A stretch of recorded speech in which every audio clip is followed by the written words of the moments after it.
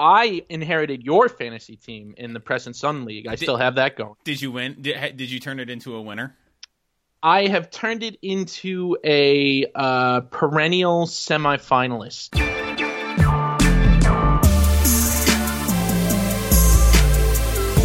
This is The Other 51. I'm Brian, and this week I'm talking with Jon Campbell of USA Today Network, New York. All right, so you know what the first question is going to be, right? I believe so. What do you got for me? All right, where does Upstate begin? It's a mystery. It's a mystery. It's I've spent a lot of time on Twitter trolling people, trying to anytime there's anytime anybody tries to define Upstate New York, which is an inherently undefinable thing, I get a total kick out of it, and I also get a kick out of the fact that no matter how many times I tweet about it as some sort of joke, people still take it very, very seriously. And people, and the other thing, you see, you got me going already. The thing that I get great joy out of constantly asking people where Upstate New York begins is that people have their own definition that they have, for years believed to be the one true definition, and they are totally flabbergasted when they hear that there is no one true definition. It's a concept essentially, and people will argue until the sun goes down, and it brings me great joy just to kind of stir that pot every once in a while. How did that all? I'm trying to remember how this all began with you trolling people on it, especially on Twitter. Like, do you remember? Like, it had to have started with something at least quasi-serious before it turned into this. It wasn't. There wasn't any one moment, I don't think, but it was born of frequently seeing national publications refer to Upstate New York with a broad brush, because all the time, if you see somebody, or either national publications or a publication from out of town will refer to Upstate New York as pretty much anything outside of New York City. But and I know that it is way more nuanced than that. There's no one real definition. You can't, the problems that face Buffalo are similar to the problems that face Albany in some ways, but different in others. And it's ridiculous almost to paint it with one broad brush as Upstate New York when you're talking about an enormous area. But all the time you see national outlets do that. And that's what it was born of. I don't remember any one specific article or anything like that. It was just I would point it out online and then on Twitter, and people would fight about it, and then it kind of became my shtick. And then I got tired of it for a while because it got exhausting with all sorts of people. Just anytime Upstate is mentioned anywhere, they would send it to you and kind of expect you to tweet it out. And I kind of got away from it, but I did get back to it. Even today, I got back to it. So I saw that, and it's funny because a lot of times, and I used to be like this too. I'll explain how I've come around to the other side of it. But when you live upstate like we do, you get really territorial. Like, we're not upstate, we're Western New York because I'm out here in Rochester, or we're Central New York or Southern Tier. Because they are really different regions with different economics and kind of different nuanced different culture, which is weird to say, having lived here all my life. But there are differences in different parts of the state. One of the reasons I came around to not really caring as much about the regional parts of the state is I have a lot of friends who live in Indiana or out of state, and trying to explain to them the nuance of, no, we're actually Central New York, not Upstate New York, is just, it feels really kind of pedantic even by my pedantic standards. So I'm just like, yeah, I see value in Upstate. Yeah, well, and there is some value in it, because there's value in it if you look at it as a collective of different regions. You know what I mean? You and I are both Lockport guys, Niagara County guys, and when I was living in Lockport, I was one of those. Well, we're Western New York, we're not Upstate New York, right. And for whatever reason in the Buffalo area, there is a particular breed there that believes very strongly that Western New York is somehow separate from Upstate New York. Right. And now I realize that's ridiculous. It's inclusive. You know what I mean? Upstate New York is inclusive of Western New York and Central New York. And the capital region and the North Country, et cetera, et cetera. So yeah, there is value in looking at it as a collective, but you can do yourself a disvalue, I guess you could say, by looking at it as kind of homogenous. You know what I mean? There's a lot of especially when you talk about like the Adirondacks. I mean, the North Country, the Adirondacks, is just totally different from anywhere else in the state. So there's value, but you could I think when you get the magnifying glass out, you can see the differences in the area. Yeah, it's fun. So my standard definition for upstate, and this tends to get universal, at least grudging approval or approval, is anything north of Poughkeepsie. Basically, if you can take Metro north, you're downstate. That is a definition that a lot of people like. That anything with the MTA region, anywhere where the MTA, the New York City Public Transit System, and the commuter rail systems service, that is downstate, and anywhere else is upstate. And I agree that that's a pretty good definition, but the problem I have with it is people in Buffalo have no idea what the MTA region is. You know what I mean? And the same thing with the North Country. So that definition works well for when you're explaining it to downstaters. It works less well when you are explaining it to quote unquote upstaters. Right. So, I mean, this is a funny conversation we could drag out all day, but I am wondering if there's a journalistic component to it, because you, like you said, we both grew up, we have very similar career paths, really. We both grew up in Lockport, graduated from Lockport High School, go Lions. Yep. We both worked at the Press and Sun Bulletin in Binghamton. Not together, though. You came after I had already left. And I'm wondering, having grown up and you went to school at U of Albany, having grown up and lived all throughout like upstate New York, however we want to define it, I'm just wondering, do you think that influences or impacts how you cover the state government and how you cover state government issues, or how you find stories or think of how government stories can affect the entire state? 100% absolutely yes, without a doubt. Because I am I poke fun at the whole upstate thing, but I am an upstater through and through. I mean, that's where I've lived my entire life. And the papers that we serve, I write for the USA Today Network, which is now up to 15 daily papers in New York. I mean, they are all over the state, but they are primarily north of that Poughkeepsie area. We have Poughkeepsie, we have a Westchester paper, the Journal News, but everything else, Utica, Rochester, Binghamton, Ithaca, Elmira, I mean, you name it.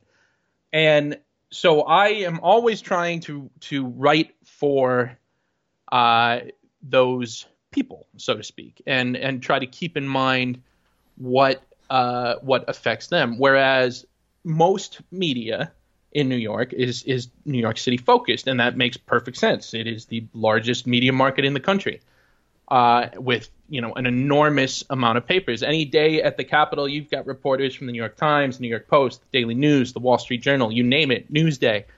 So it makes sense that much of the media is focused on New York City and Long Island and the suburbs. That being said, we try to establish ourselves as a voice of the rest of the state, and I think we mostly succeed at doing that. I mean, we do kind of get wrapped up in the kind of pack journalism mentality from time to time. But I think we definitely try to keep in mind that we are writing for the rest of the state. It's a little tricky when you have something like this with the coronavirus outbreak, where it is very much centered in New York City, and it's the epicenter of the entire country. So in that respect, it's you have to kind of be New York City focused. But we try to think of ourselves as a voice for the rest of the state, I guess you could say. So what makes a good upstate New York story? And I know that's a broad brush, obviously, but if you're thinking about a story or something that has roots or something that kind of has resonance upstate versus just a New York City story or Long Island story or something like that, what are some of those characteristics, do you think? I think in some ways it's easier to think of what makes a bad upstate New York story.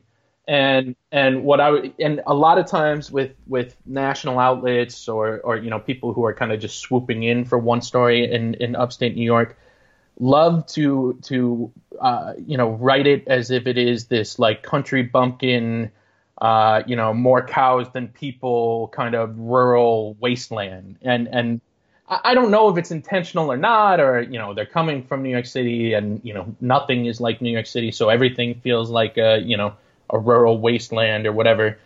But that is the trap that a lot of, I think, national writers fall into when they are writing about upstate New York.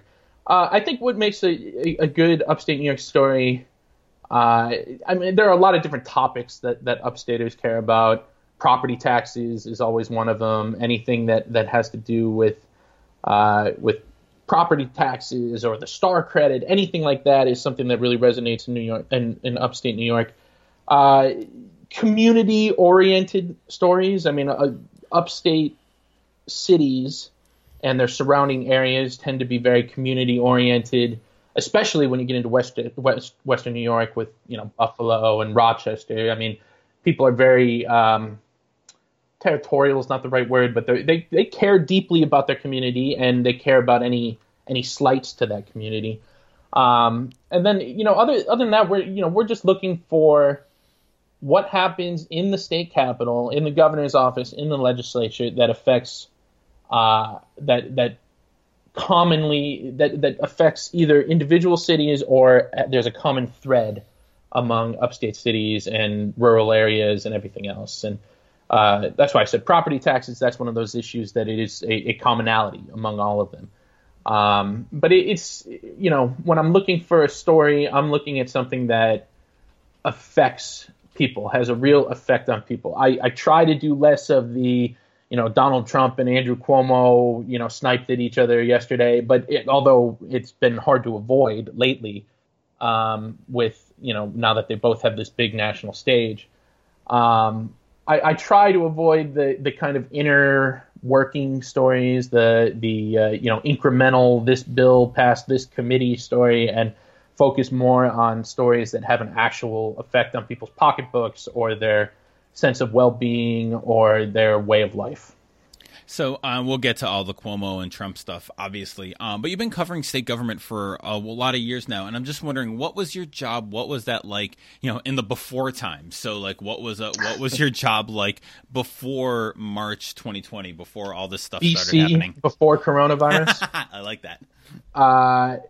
My job was a lot less busy for the most part. It was generally. My job 6 months of the year was focused on the ins and outs of the legislative session. Okay. So the lawmakers for the state legislature, all 213 of them, are at the state capitol for a few days a week for 6 months a year, where they pass legislation. And then within that legislative session, there's two big kind of legislative pushes where really everything gets done. And one is the state budget, which is due in March. The other is the end of the legislative session. They always pass some sort of big package of bills right before they leave in June. And generally, my job revolves around those two dates and trying to figure out what's going to go in the budget, parsing out what is affects the people in the communities that we serve, and the state we serve, and everything at the Capitol revolves around that. So my job tends to revolve around that for those 6 months. For the other 6 months, I have more time to do enterprise and dig into things more deeply that maybe I didn't have a chance before when the legislative session, because it was in session, because that is a much busier time. So 6 months of the year, it's legislative session focused. The other 6 months, it's more enterprise, unless I have some sort of big race to cover. The governor's race every 4 years, the legislative races every 2 years. Then the second six months of the year is generally election focused and covering races that matter to people. This now it's totally different. I mean, now it's almost all coronavirus. Right. When you started covering state government, and to get on the soapbox for a second, state government is one of those beats that has been really diminished over the past generation of newspapers. It's just one of the first things that a lot of news organizations cut, or a lot of wire services cut back on. And it's a shame, because that's really as important as federal government coverage or anything like that. So this is, the covering state houses and state government is really super important in terms of just informing people and community journalism. I'm wondering, when you started covering the legislature and kind of started that beat, how did you kind of start figuring out the lay of the land? Like, how do you start developing sources and relationships with, like you said, you have 217 legislators, you have the governor's office, all these different regulatory agencies and all of that. So how did you go about kind of starting to learn the lay of the land on the beat?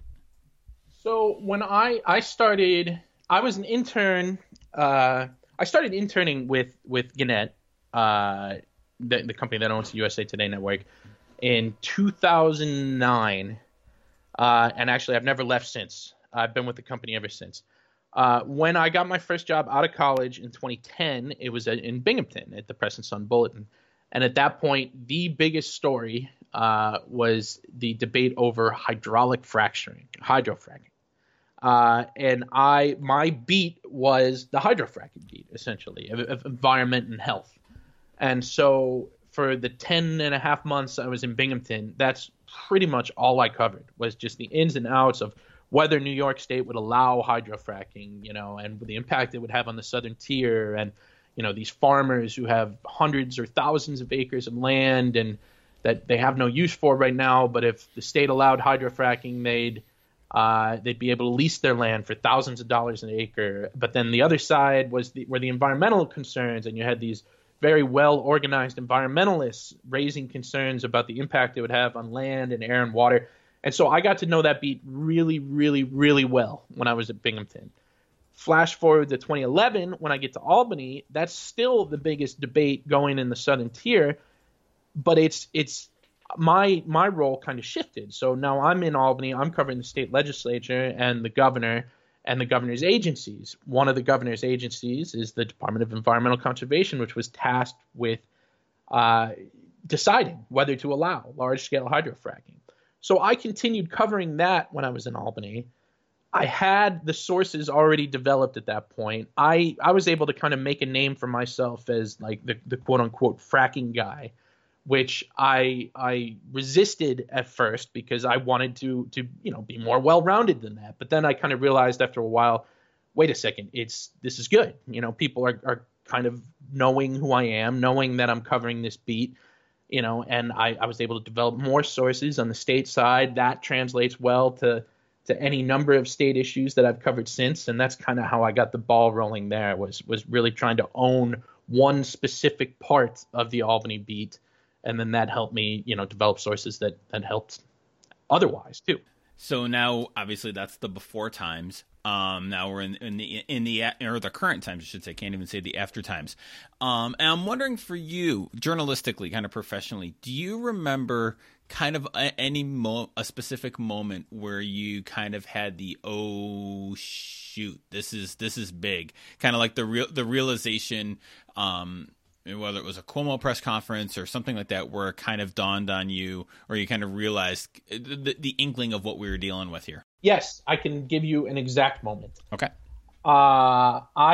This was before we were working from home, everybody. This was early March.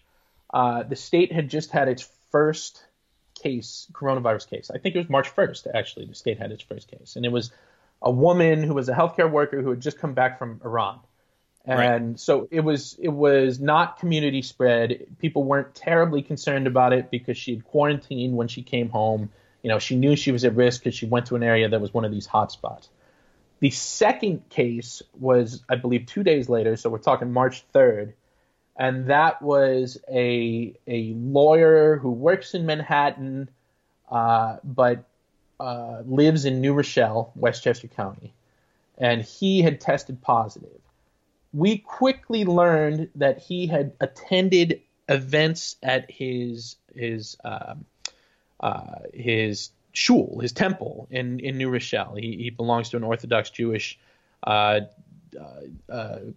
denomination down in Westchester County, and we quickly learned that he had gone to a funeral and a bat mitzvah at this shul that were attended by hundreds of people, and nobody knew how he contracted the virus. He hadn't traveled to any of these hotspots. And when we started calling around and realizing how many people he may have come into contact with, that's when I was like, oh my, this is going to be a thing there. And that's when myself, my boss, Joe Spector, and our Westchester paper really kind of kicked it into high gear. And that was the first cluster in New York State. And you saw how quickly it spread. His kids got it. His wife got it. Hundreds of people who went to this temple got it, and all had to quarantine. I mean, there were 1,000 people that were immediately ordered into quarantine, which at the time sounded like a lot of people. Right. So that was the moment. So what's it like now? I mean, we're well a month into it, and I guess kind of the highest profile part of your job right now is Governor Cuomo and his daily press briefings, press conferences. What are those like to be first in, and now kind of obviously, are you distant reporting, or are you in person for them? I'm in person for them every couple days. I'll go one day, my boss will go another day. If there's a day where we don't have a particularly pressing question or anything, we'll skip it. So I'm there 3 times a week, probably. Most recently on Saturday. And it's kind of weird because it's a totally familiar setting, right? It's in the Red Room of the state capitol, which is where governors for time immemorial have had major press conferences. But now it's every single day, which we've never had that kind of access to the governor. And now it's also broadcast on live every day on CNN, on Fox News, on MSNBC. So it's totally familiar in one sense and totally unfamiliar in another sense. And, when you're in the room, you're not really thinking about like it's broadcast on TV and this and that.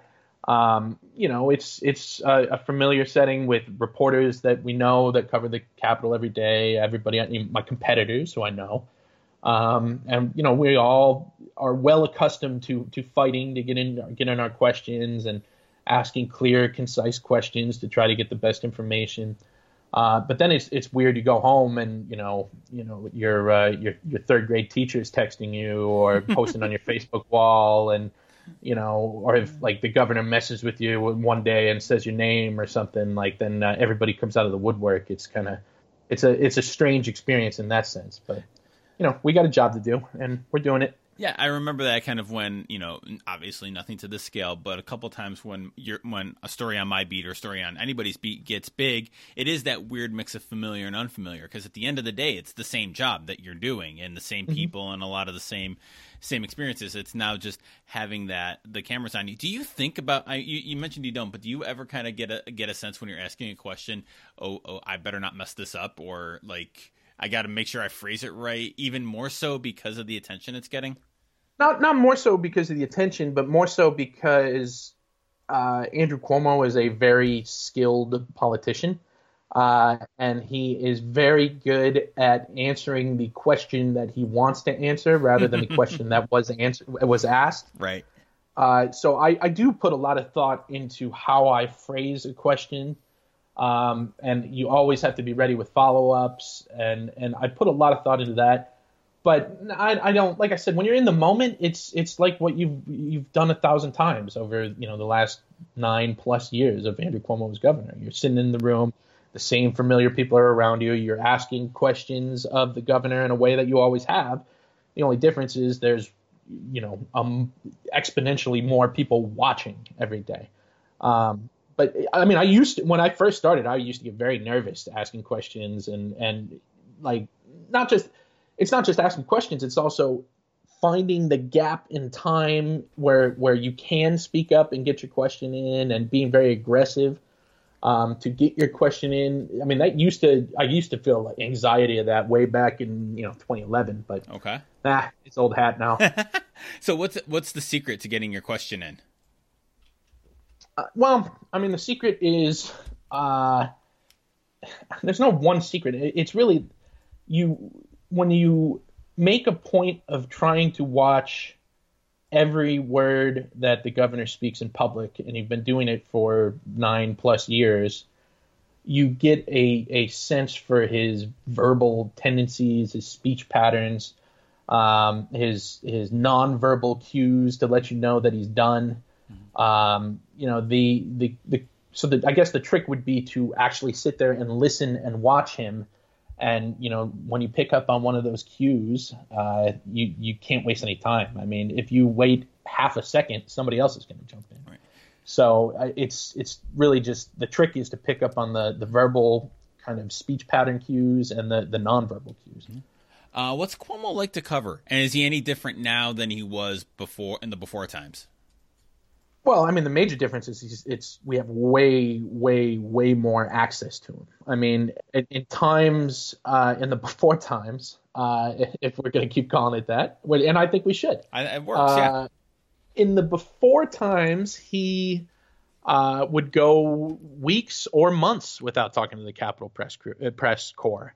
You know, and it largely depended on what was in the news that day or that week. I mean, for a long time, he dealt with the Joe Prococo scandal, which if your listeners don't know, I mean, that was Joe Prococo was his closest, most trusted aide, somebody he viewed quite literally as a brother, who was caught up in a bribery scandal and is in jail, and in Otisville in Orange County. And you know, in the midst of that scandal, we would go a long time without hearing from him. You know, there were periods of time where he wouldn't be happy with the Capitol Press Corps, and he would go and, you know, speak to press in different cities or New York City because, you know, he didn't like this report or that report. I mean, but now we have access to him every single day, and it's good. I mean, that is a good thing for the public's knowledge. I mean, a lot of news has come out of those question and answer periods every day.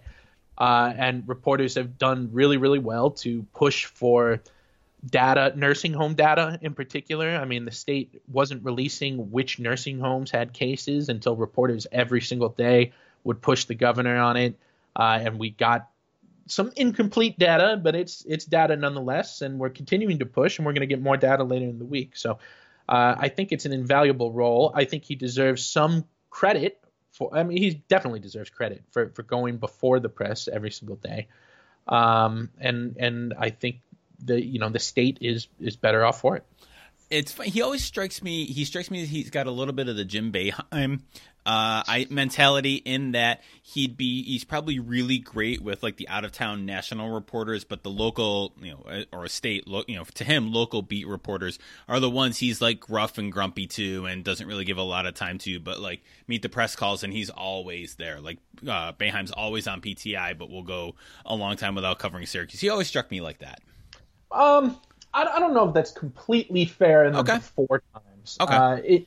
He went in times of disaster or emergency, you know, whether it's Superstorm Sandy or the coronavirus or anything. In those times, he loves being the person in charge, and he loves being the guy who's got this, who has the situation under control.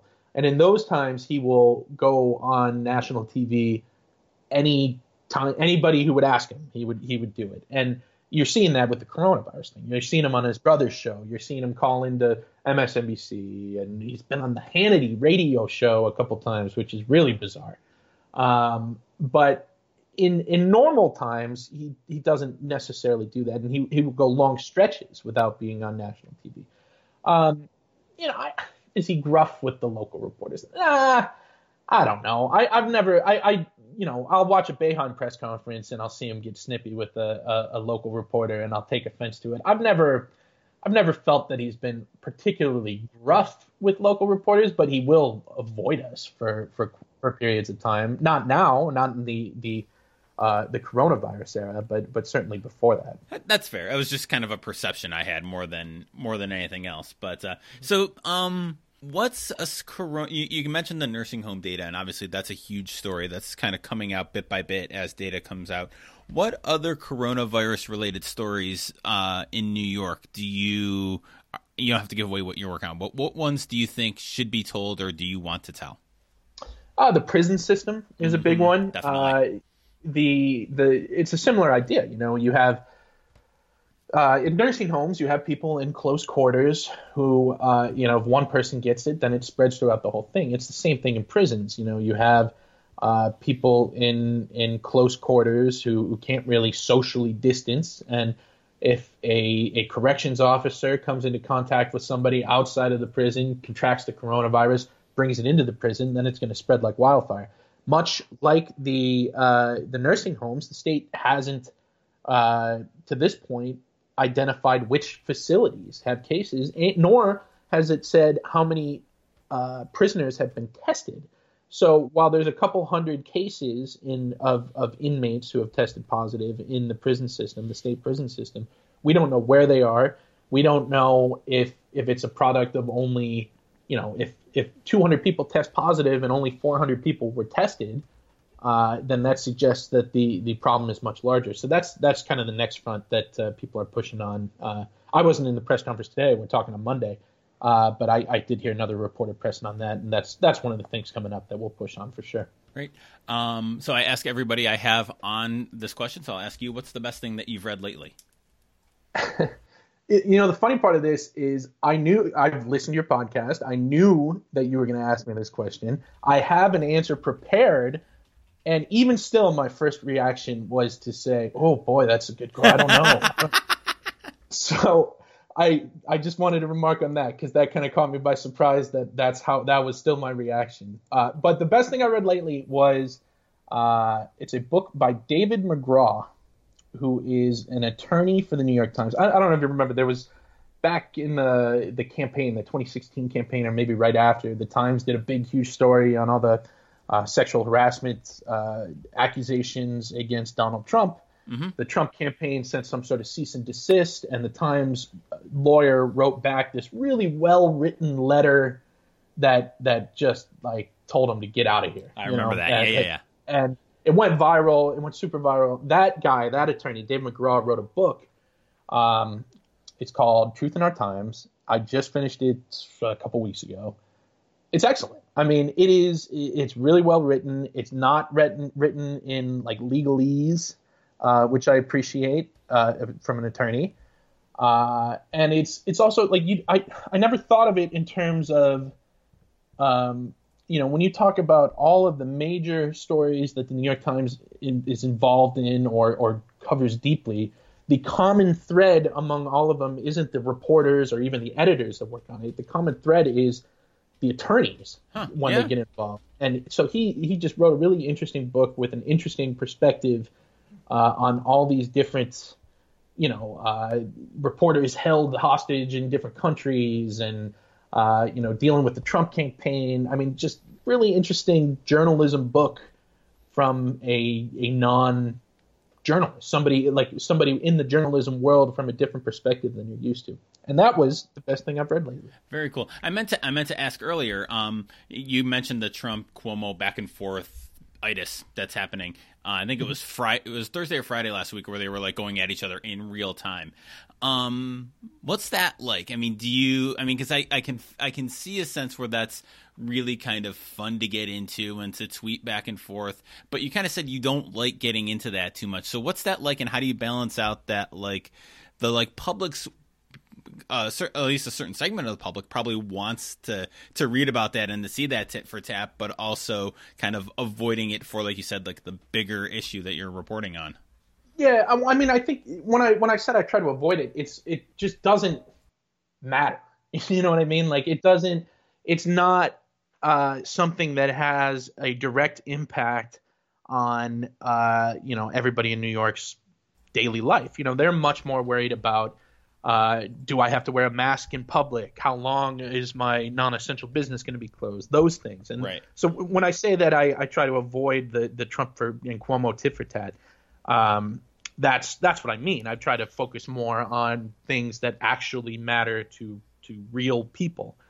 That being said, when it gets to that level and the president of the United States is watching the governor of New York's press conference and live tweeting it, drawing a reaction from the governor that goes on for 16 something minutes that the governor just went off on this tweet. You can't ignore that, right? So you have to pick that balance. I mean, you could write a Trump Cuomo story every day, but when you're trying to keep your focus on what really matters to your audience and what actually has an impact on your audience, that's what I mean. We try to eschew that as much as possible. Right.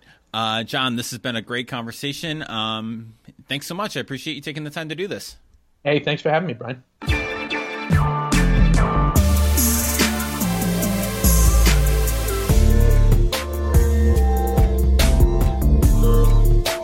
As always, thanks for listening to The Other 51. You can find show notes for this episode and all our episodes at sportsmediaguy.com on the Other 51 tab. You can subscribe to the show wherever you get your podcasts. I can highly recommend Overcast for this. Our theme music is by Ellie Moritz.